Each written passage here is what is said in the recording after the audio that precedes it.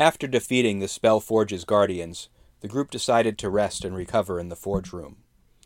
After just a few minutes of resting, Snoke started climbing onto the stone pedestal that held the brazier.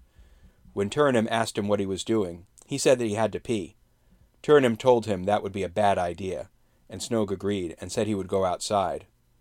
"No!" the group all called out collectively, and suggested he should just pee in the corner. Pippin thought peeing in the forge sounded like a good idea. Turnham tried to stop him, but Pippin used his boots to leap over Turnham and landed on the pedestal. By the time Turnham and Lee pulled him off, Pippin had already relieved himself. The rest of the group reprimanded him. Meanwhile, Snoke left the room into the starry cavern. Turnham looked outside and found him relieving himself on the wall outside the door. He urged Snoke back into the room. Turnham was very concerned that the pea could alert enemies to their presence, so after some debate, Albrecht and Snoke went back outside and Snoke cleaned up the urine using Julius's shirt as a rag. "Did you hear that?" Snoke asked Albrecht while they were in the starry cavern. "No," Albrecht answered. "I don't hear anything. What did you hear?" "It sounded like a voice," Snoke replied, "but now it's gone. It sounded like a voice calling out something, but I couldn't make out what it was saying." "What did the voice sound like?"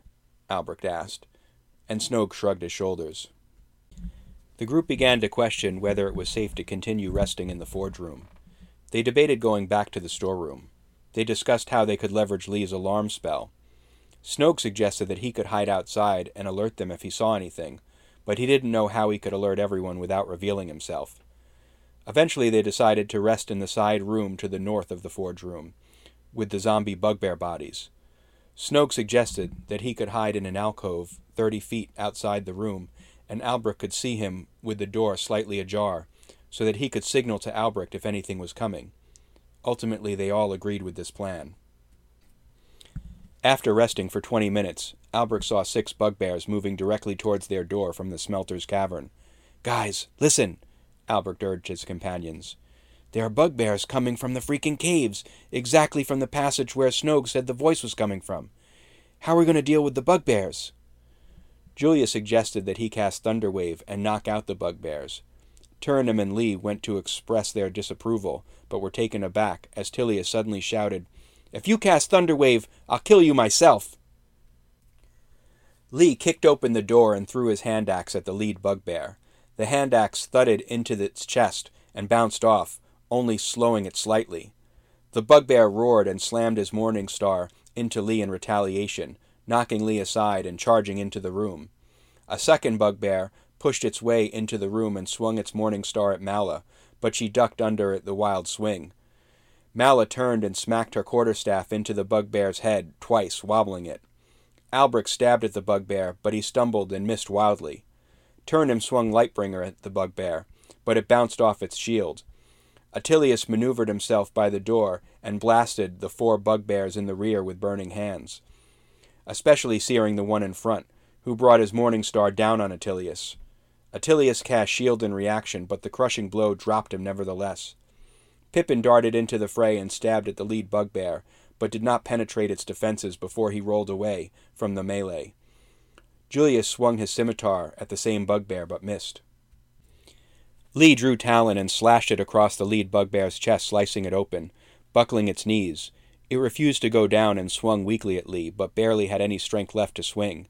The second bugbear swung mightily at Lee, but the blow bounced off Lee's new Dragon Guard breastplate. The bugbear that had smashed Attilius and the one next to it barged into the room, both swinging at the monk from opposite sides. The combined blows dropped her.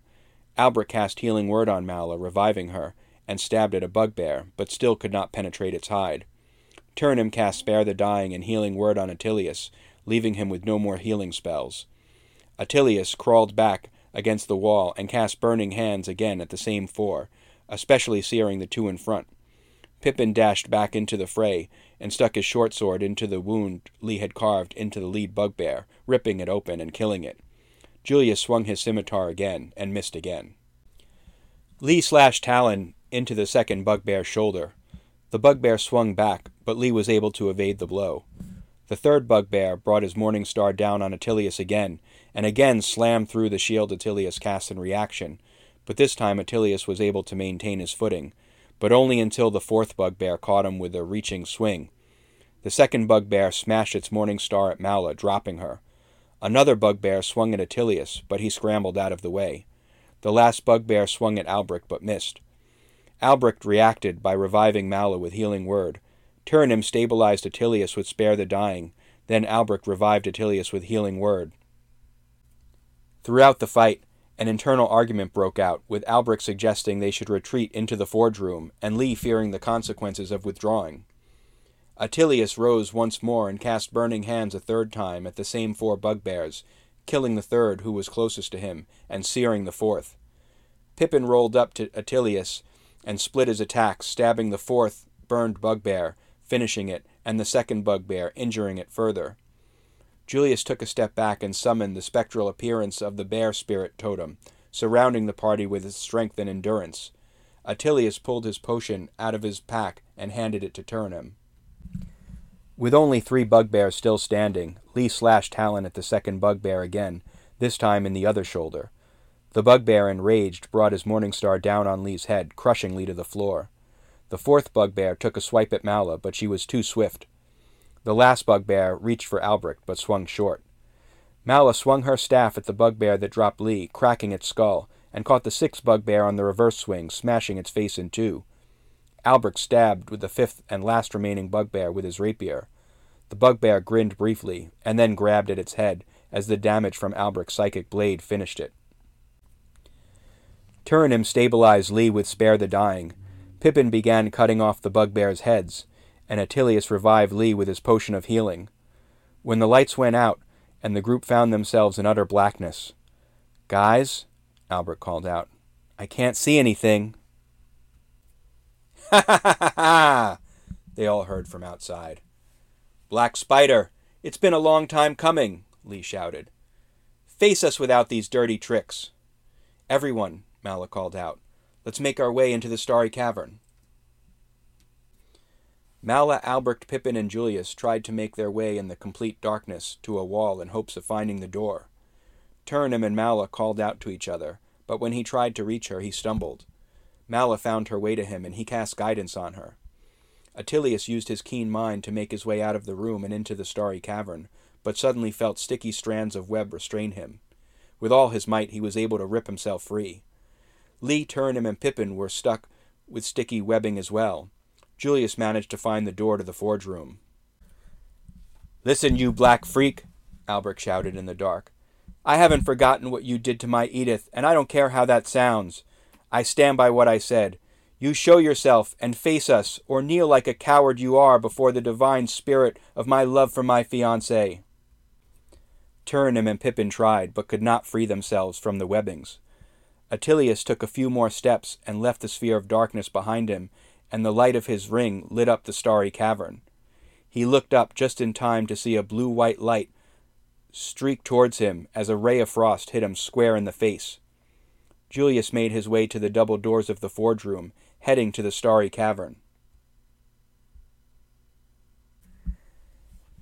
Mala and Albric were both struck by webbing. "I feel it's inevitable," Lee shouted to his friends as he tried in vain to free himself from the webs. "If this is the end, it's been a wild ride." With the benefit of Turnham's guidance, Mala freed herself from the webbing and tried to make her way to Lee, but could not find him in the dark. "You wretched fiend! Let me out of these webs!" "Please!" Albric cried out as he struggled in the webs. "Screw you! You suck! I hate you!"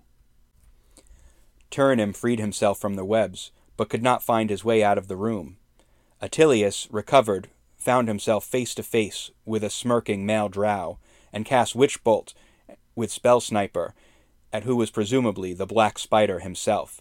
But the drow flicked his wrist, and Attilius's spell fizzled as soon as it was cast. "You are pathetic," the drow scoffed at Attilius.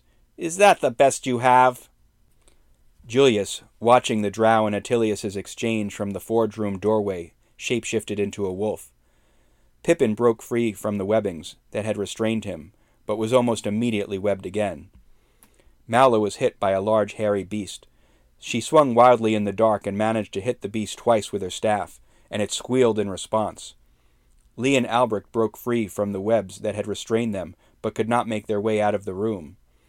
Turnim made his way to Pippin and cut the boy free of the webs with his dagger. Pippin was unable to find a door, but stabbed at the hairy beast in the room, making it squeal horribly. Outside, Attilius opened the small box from Cragmaw Castle, and flung the swab inside at the drow. "Ha ha!" the drow began. "Is that the best you—" And his voice was cut off as he was surrounded in silence.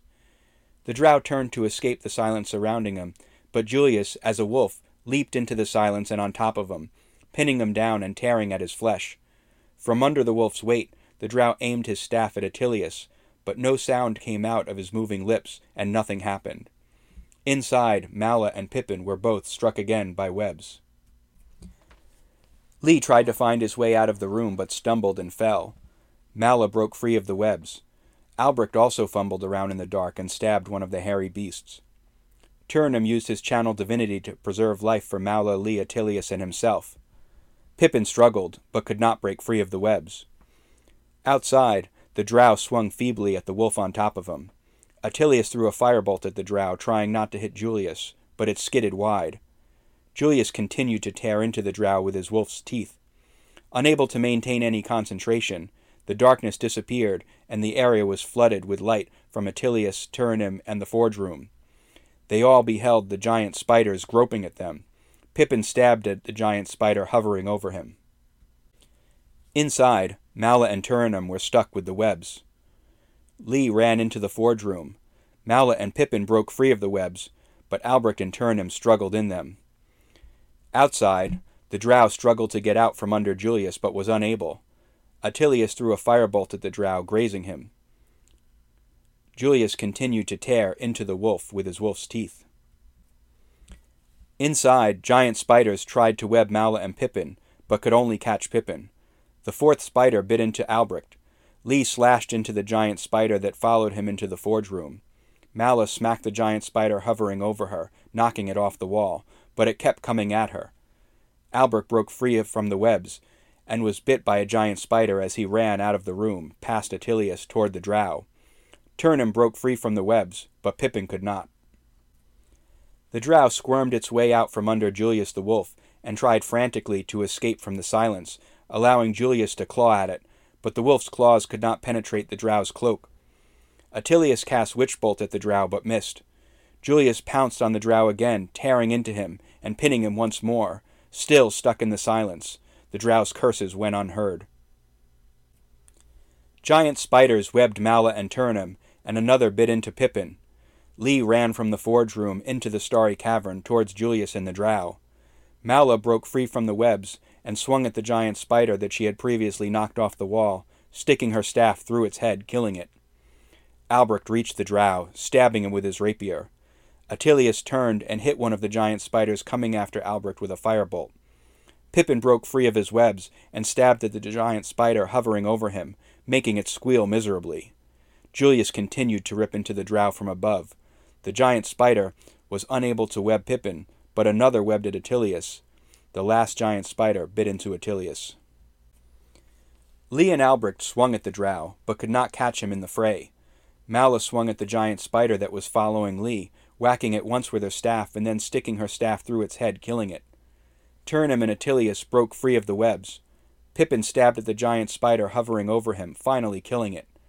The drow almost broke free of Julius the wolf's weight, but Julius held him down, but still could not claw through the drow's cloak. The last giant spider tried to web Attilius, but Attilius was able to evade it. Lee continued to try to get a clean shot at the drow with Talon, but couldn't. Mala rushed the last giant spider that was attacking Attilius, again smacking it down and driving her staff through its head, killing it. Albrecht stuck his rapier into the drow, and it stopped moving. With the drow down, the group moved out of the silence and heard clapping in the darkness from the cavern beyond. Then, out of the darkness stepped Ivor, with both swords drawn, and one of them at the throat of a woman, who looked like a young Halia Thornton. Albrecht recognized this woman as his fiancée, Edith Lestrange. "You've all done a very good job," Ivor stated flatly. "Now why don't you take your things and leave?" "Why would we leave with you here?" Lee asked. "In your state you're no match for me," Ivor replied. "And you know it, old man."